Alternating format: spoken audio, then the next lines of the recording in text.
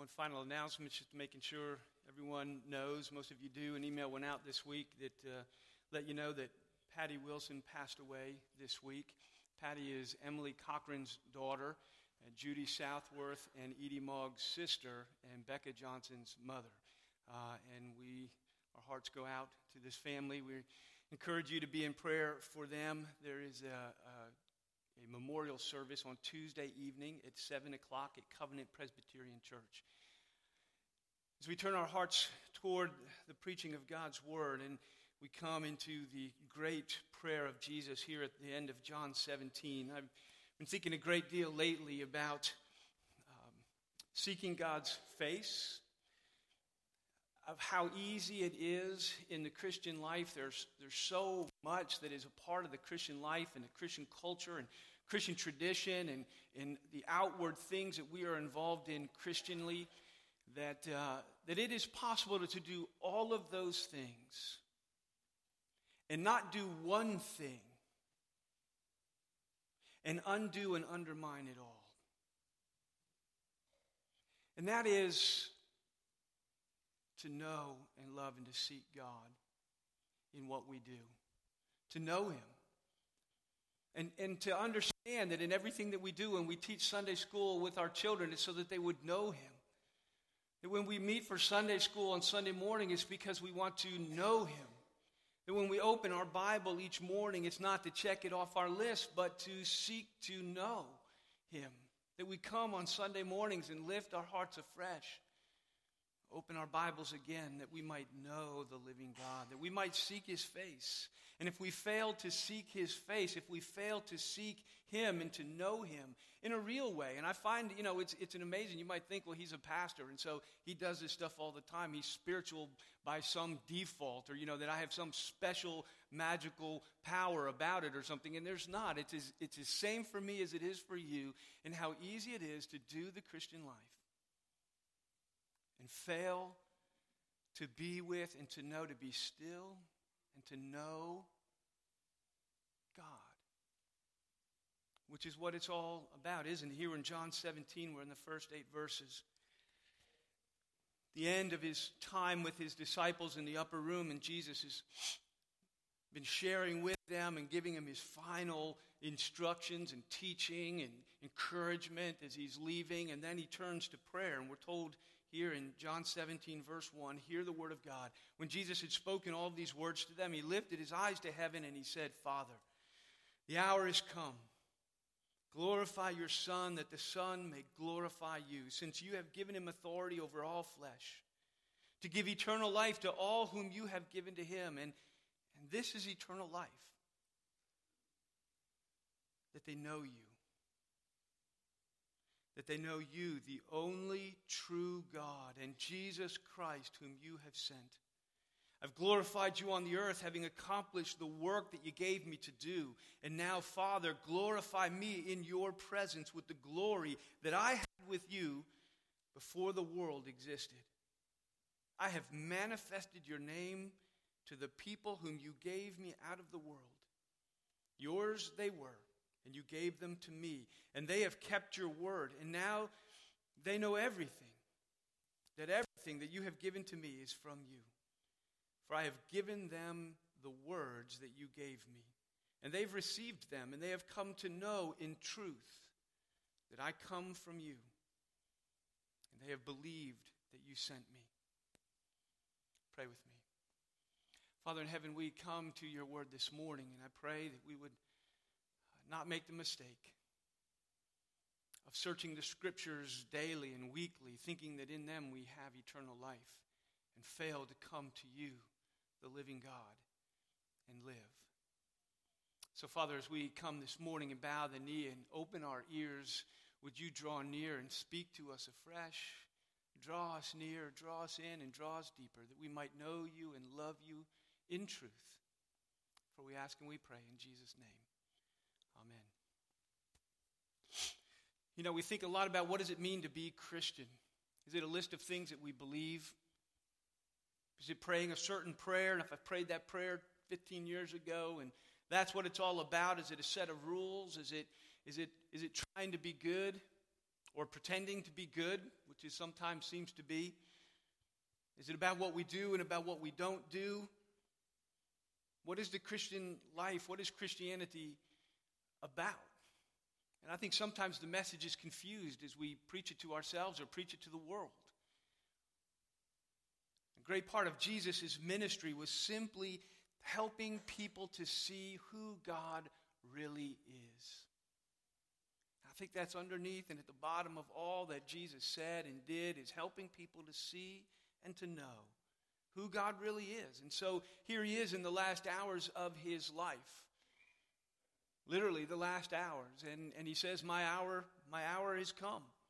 And he means almost literally. The time is upon us. Not only is our time over here in the upper room, this little intimate moment that we've had here, but he's saying my hour, my life, my journey on this earth is coming to an end. And so what does Jesus do in these final moments that he has? Is he prays. He prays here, and then he leaves from here, and he goes to pray some more. He prays. And he prays what might be called the Lord's Prayer. There's another Lord's Prayer that he's given to us as that which, when we want to know how to pray, he teaches us, and he gives us a pattern for prayer. We call it the Lord's Prayer. But here is Jesus actually praying. Here is Jesus spending time on his knees at the throne of grace, and this is what comes out. This is the Lord's Prayer. The Lord praying. We're told all the way through Scripture that he prays. And we're given little snippets here and there, but this is the longest prayer of Jesus on record. He's praying for himself a little bit here in the beginning, but largely you'll see the prayer is about his disciples. As he spends these final hours on the earth, his concern is for them. I hope that's my case as I'm facing that hour myself. Don't worry, look, my kids, don't worry about me. I'm going to be fine. I'm worried about you. Right? I'm worried about those I leave behind. I know where I'm going. I understand what awaits me. I believe and have faith and hope. And Jesus here, as we're going to see as he lifts his eyes, he knows where he's going. His concern is for those he leaves behind, for his church, for us. So he talks about his relationship with the Father, the relationship that he had with his Father before he ever came into the world. And we touch here upon the mystery of the Trinity. As he's been saying to his disciples, I'm not going to leave you alone. I'm not going to leave you as orphans. I'm going to go away, but I will come to you in the person, in the presence of the Holy Spirit. And now, as he has been teaching them a great deal about the Holy Spirit, in the presence of the Spirit as his presence, and the Spirit who will teach them about Christ and reveal Christ to them. And now he reveals this relationship with the Father, and we touch the inner person of God here in his Trinitarian nature as the Son and the Father share a glory from all eternity. Jesus here, as he's praying, he sees past the cross. He knows his hour has come. He sees past the cross to the glory that he is re-entering. Not entering, but re-entering. You see it there in verse 5. He says, and now, Father, glorify me in your own presence with that glory that I had with you before the foundations of the world, before the world existed. See, it's important in knowing who Jesus is to understand what he says here. We've touched on this before many times. The glory that he shared with the Father before the creation of the world. This is what John in his entire book, as we reach the end here into the Passion Week of Jesus in the last day, that John in his writing of this entire book has been about showing us who God is and who Christ is as the Son of God and the Savior of men. Right? The first sentence of the book was, remember, in the beginning was God. Or in the beginning was the Word, and the Word was with God, and the Word was God. Right? It's there in your bulletin. He was in the beginning with God.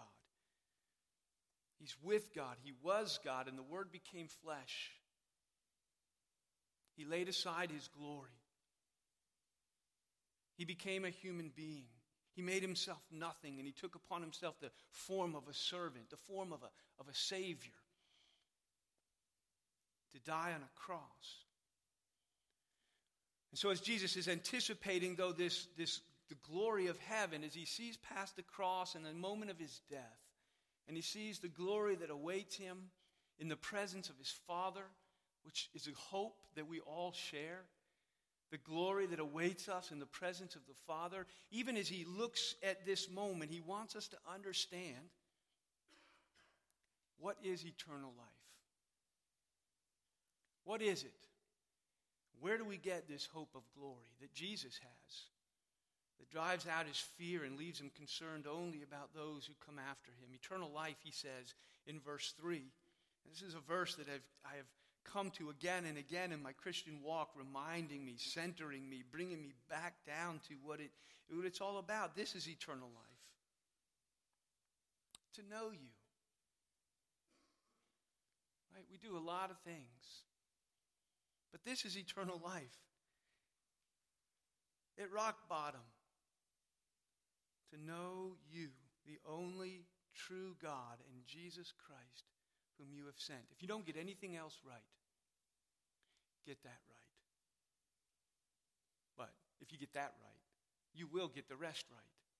If you know him, right? And if you come to know him in this way, where he then becomes the rich center of your life, then all that flows out will be the fruit of that relationship. You know, now some might say, well, knowing God, that's no big deal. That's easy, right? Everybody knows God. Right? Doesn't everybody know God? I mean, you take polls in the United States, and I think the numbers of people who believe in God is quite high. Sometimes it shocks me.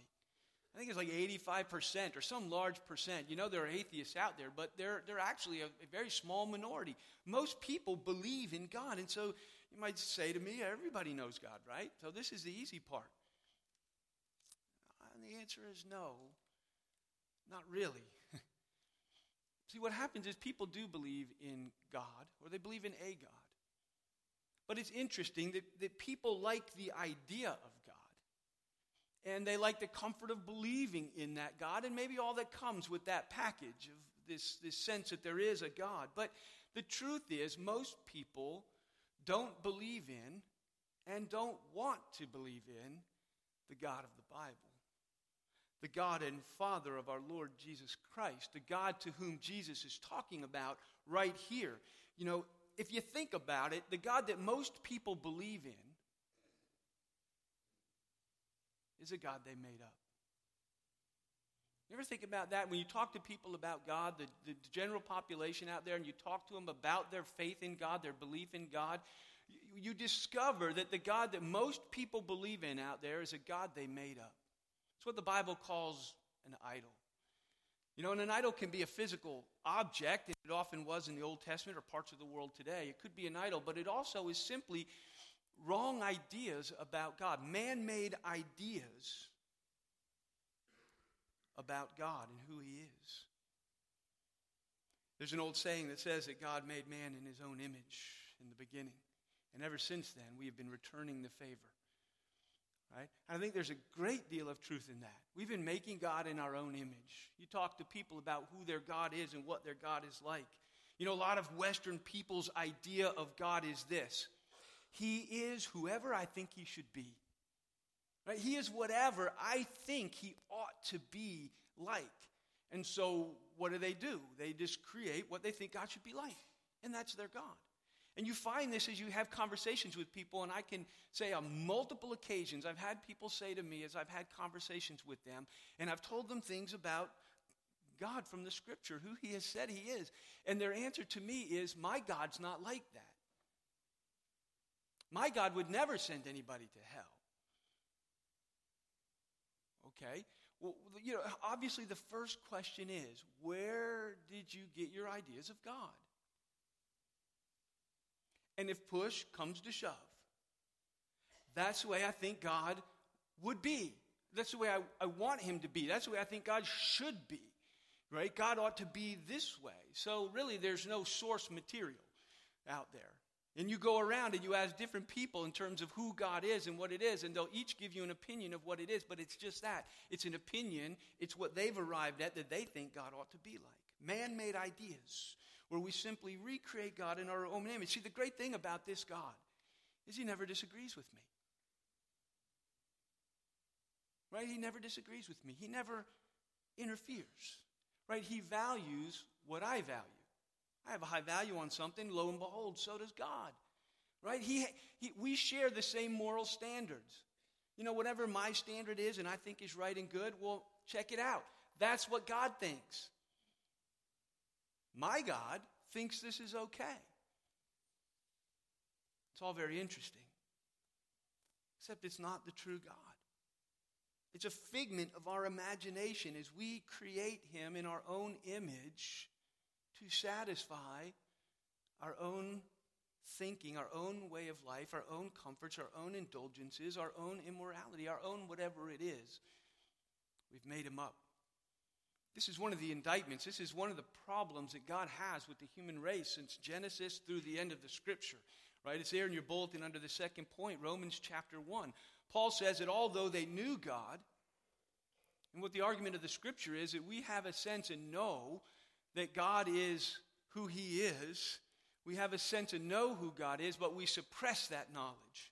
We push it down, this idea of who God is biblically and truly in order to create a more comfortable, more accommodating deity. You know? Although they knew God, they didn't honor him as God or give thanks to his God, but they became futile in their thinking. They started having thoughts of God and about who he is and what he is like that aren't true and grounded in reality, aren't grounded in the truth of who he actually is. They became futile in their thinking, and their foolish hearts were darkened by wrong, inaccurate ideas about who God is. Claiming to be wise, coming to teach who God is in their estimation, claiming to be wise, they actually become fools. Why? Because they made the classic blunder. They exchanged the glory of the immortal God, the true, the only true God, for what? For images. Man-made ideas. Ephesians 4 puts it this way: they're darkened in their understanding. They're alienated from the life of God because of the ignorance that is in them, due to their hardness of heart. See, their understanding is darkness because he is darkened because they have wrong ideas and false ideas, so they don't understand properly. And he says it's because of ignorance. And the ignorance here, ignorance doesn't mean someone's not smart. You can be very smart and ignorant. Ignorant just means you don't know something. I'm ignorant about the fine points of quantum mechanics. I'm not dumb. I might even be able to figure them out and given the proper instruction. I'm ignorant. I just don't know. And he's saying there are things that there is an ignorance that is in us, but he says our ignorance is due to the hardness of our hearts. And what is that pointing to? It's this, that we really don't want to know. Right? And that's really what it comes down to in the world. We don't want a God like that. We don't want a God like the Bible presents. People want to believe in God as long as they are still in charge, right? As long as we get to decide what's right and what's wrong, so that I can still do what I want to do, and God's not going to interfere or judge me or get in the way or that kind of thing. I want to live life on my own terms. I want to set my own priorities. You know, I want to be in control, you know, a little bit like a spoiled child. We don't want a God who makes demands. We don't want a God who says no. We don't want a God who interferes. And Jesus challenges all of this. He says, you know, eternal life is this. It's to know the only true God. The God who is. The God who made the world. The God who thought you up and gave you breath when we weren't there at the foundations of the world. See, he says we're not free to think about God any way we want because he is who he is. In fact, that's his name in the Old Testament. Whether you transliterate the name of God as Jehovah or Yahweh, it literally means I am who I am. And if you want to know who this God is, you're going to have to let him tell you. Right? He tells us who he is. In some ways, that's true for all of us, right? If you want to know who I am, you can't just go on making things up about me. In fact, there's a lot, we call that slander. You know, that kind of thing. If you say things about someone that aren't true. But if you want to know me, you're going to have to talk to me. right? And you're going to have to let me tell you, and I'm going to have to let you tell me who you are, what's going on inside there. Jesus challenges all of this. He says the most important thing in life is to turn away from our false ideas of who and what God is, and to let God be God and tell us who he is. The Bible calls this being reconciled to God. To turn away from false ideas that we've been kicking around and promoting out there. To turn away from false ideas and to turn back to the true and living God and be reconciled to who he is. And to come to know and to love and to honor him as who he is, as God. And so to be reconciled to him. It's there in your bulletin under the second point, Colossians 1. Paul says it this way. Once you were alienated and hostile in your mind. And there's a truth that there is in the core of us, there is that part of us that resists a God like the God of the Bible. We don't want a sovereign, almighty, all-powerful, all-dictating God who tells me what to do, what I am to be. You know, we were hostile in our minds. Why? Because we're doing evil deeds, and we want to keep doing our evil deeds, and we don't want someone to tell us that we can't do what we want to do when we want to do it. He says, but now we have been reconciled in Jesus' body, in the body of his flesh, in Jesus' body, by his death, in order to present you holy and blameless and above reproach before him. Another way of saying eternal life.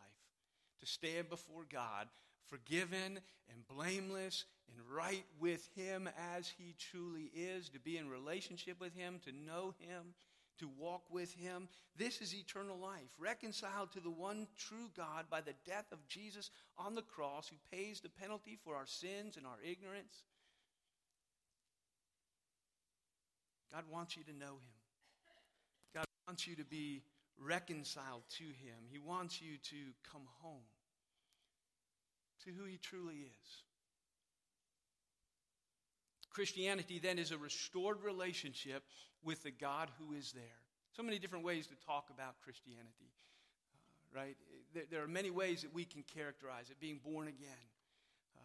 There are ways of reconciliation with God and our sins being forgiven, and ways that we can come to characterize the justification and all the ways that the Bible comes at it. But at the bottom, all of those things, what holds them all together ultimately is this.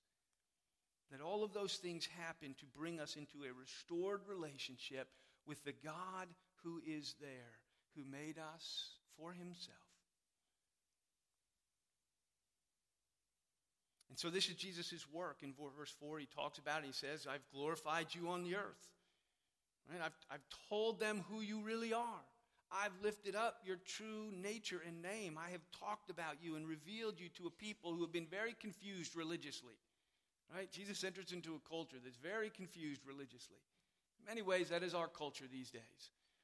And by and large, and in the mass out there, and at some level in my own heart and in here, Jesus comes to a people very confused about these things, and his work is to glorify the God who is truly there, to reveal to us who he really is. I've accomplished the work that you gave me to do. What is that work? And he tells us in the next couple of verses what that work is. In verse 6, he says, I've manifested your name to the people whom you have given to me. In verse 8, he says, I have given them your words. The words that you gave me, I gave to them. I've manifested your name. Right? And what is the name of God? And anybody who's done any Bible study, and we know from biblical culture that in the name encompasses all who God is. When you really manifest to glorify and express the name, you give an idea of all that God is, in his character, in his nature, who he is. To manifest God's name is to tell the world who God really is. What he's really like. What he really, as he says next, says in his word. I gave you God's word. In other words, you don't have to guess. You don't have to make it up. You don't have to get together and have a seance, right? You don't have to sit around in groups and hammer out what we think is the best. If we were creating a God, what would we... He tells us Jesus' words and the whole of the Scripture reveal who God is. And so Psalm 9, there under the third point, those who know your name, that is, those who truly know who you are.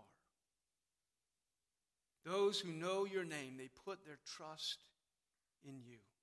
For you, O Lord, have not forsaken those who seek you. Those who know his name, put their trust in him, seek him. And those are those who the Lord has not forsaken, but that he gives life, eternal life to. Hosea 5 says, I will return again to my place, God speaking. And he says, until they acknowledge their guilt and seek my face. What does it mean to seek somebody's face? Right? It's to get with them. It's to get up close and personal. And at some level to seek their face is to see, who they really are. Get eye to eye with someone, to seek the face of God, to seek him. To seek the face of God is to seek a true knowledge of God and to know him and to love him and to put our faith and our trust in him. So eternal life then is knowing God and Jesus Christ, whom he has sent. Right? And this then is the great business of life. As I said, if you could do everything right and get this one wrong, and we really miss it. And at the same time, this is then rises to that level of priority. If eternal life is to know the true and living God and Jesus Christ whom he has sent, then the great business of life, the high priority in life is to seek first his kingdom and his righteousness, who he is, before we do anything else. Not just once back there. But I think that's what it's all about, my friends. It's Hosea 6:3 under your last point. Let us know. Let us press on to know the Lord. His going out is as sure as the dawn. He is who he is. And if we press on to know him, he will come to us as the showers. He will come to us like the spring rains that water the earth. Right? There's an invitation here. He will come to us. So let us press on to know the Lord. Does this describe your Christian life? This is what challenges me when I come around to this point again and again in my walk with Christ. Does this describe my Christian life? Let us press on to know the Lord. And he will come to us like the spring rains. Right? He will come to us and make us fresh and new and give us life. Right? Let us press on to know the Lord. This morning, if you don't know God, all right, so wherever you are in your Christian life, I believe that this verse comes to us, this idea comes to us and is applied in each one of our lives. If you don't know Christ, if you don't know God and you haven't known the God of the Bible in this way, then my encouragement to you, my application would be press on to know the Lord, the only true and living God, the God of the Bible who invites us to come to himself, who was made man and emptied himself and became nothing, and took the form of a servant, laid aside his glory to enter into our experience so that we might know this God, that we might be saved. If you don't know God, seek the face of God. Those who know his name will put their trust in him. I believe it is time to put our faith in Christ. The hope that you're looking for, we will search and wrestle and stumble around, but the hope, the purpose, the meaning that you are looking for in life is here. It's in the one true and living God who has made you for himself. If you're a young person, you may have grown up in the church. And so this, in some ways, it's one of those things for me that how Christianity can become old hat. I didn't grow up in the church. I didn't come to Christ till I was 18, but still by the time you're somewhere down the road, how Christianity can become old hat.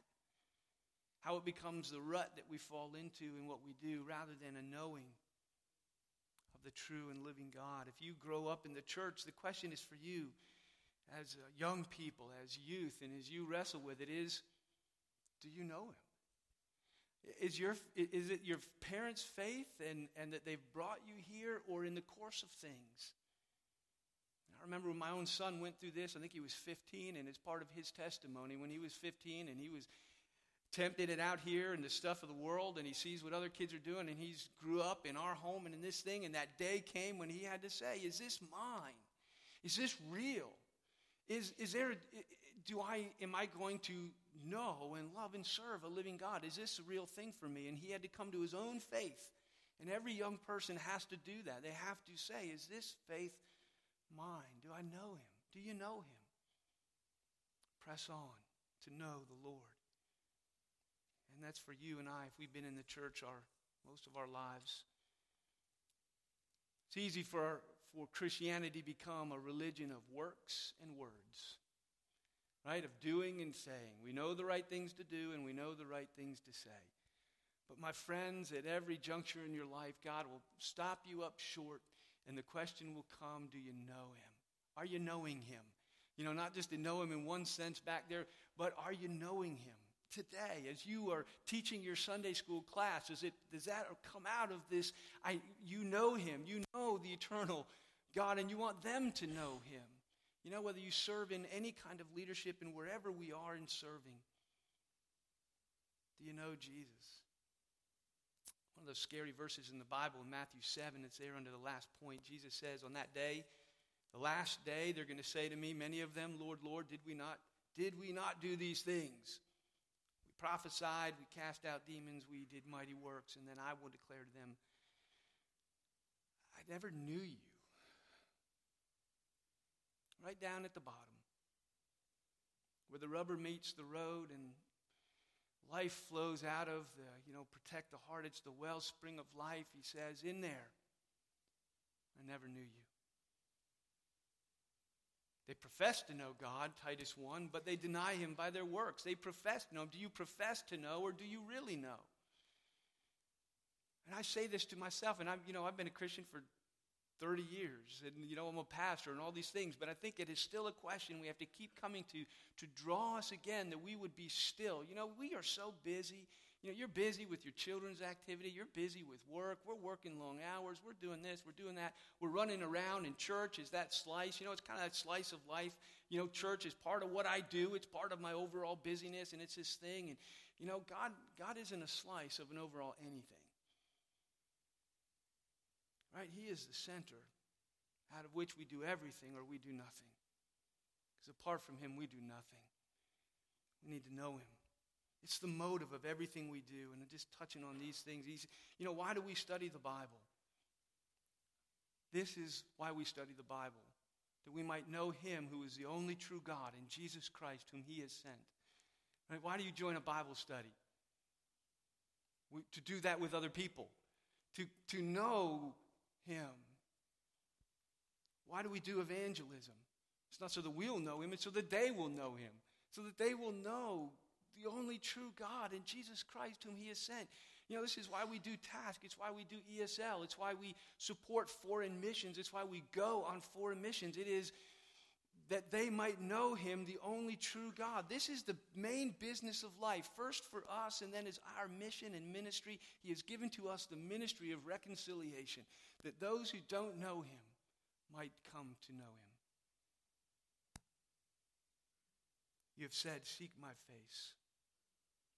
My heart says to you, your face, Lord, I do seek. Thus says the Lord, let not the wise man boast in his wisdom, let not the mighty man boast in his might, let not the rich man boast in his riches, let not him who boasts, but let him who boasts boast in this only, that he understands and he knows me, and that I am the Lord, I am Yahweh, I am he who is who he is, who practices steadfast love and justice and righteousness in the earth. For in these things I delight, declares the Lord. The great business of life is to be able to confidently say, to boast in the best sense of that word. I understand and I know the Lord. Today, this morning, oh my friends, let us press on to know the Lord. Pray with me. Father in heaven, we confess that it becomes about so many things. But it needs to be about you. And we do so many things. forget to be still and know you. Father, will you help us to put you at the center, to draw near to you day by day, to make sure that underneath it all, we know the only true and living God, and Jesus Christ, whom you have sent to save us from our sins, and that knowing you and loving you, and so serving and honoring you is everything. We ask and we pray in Jesus' name. Amen.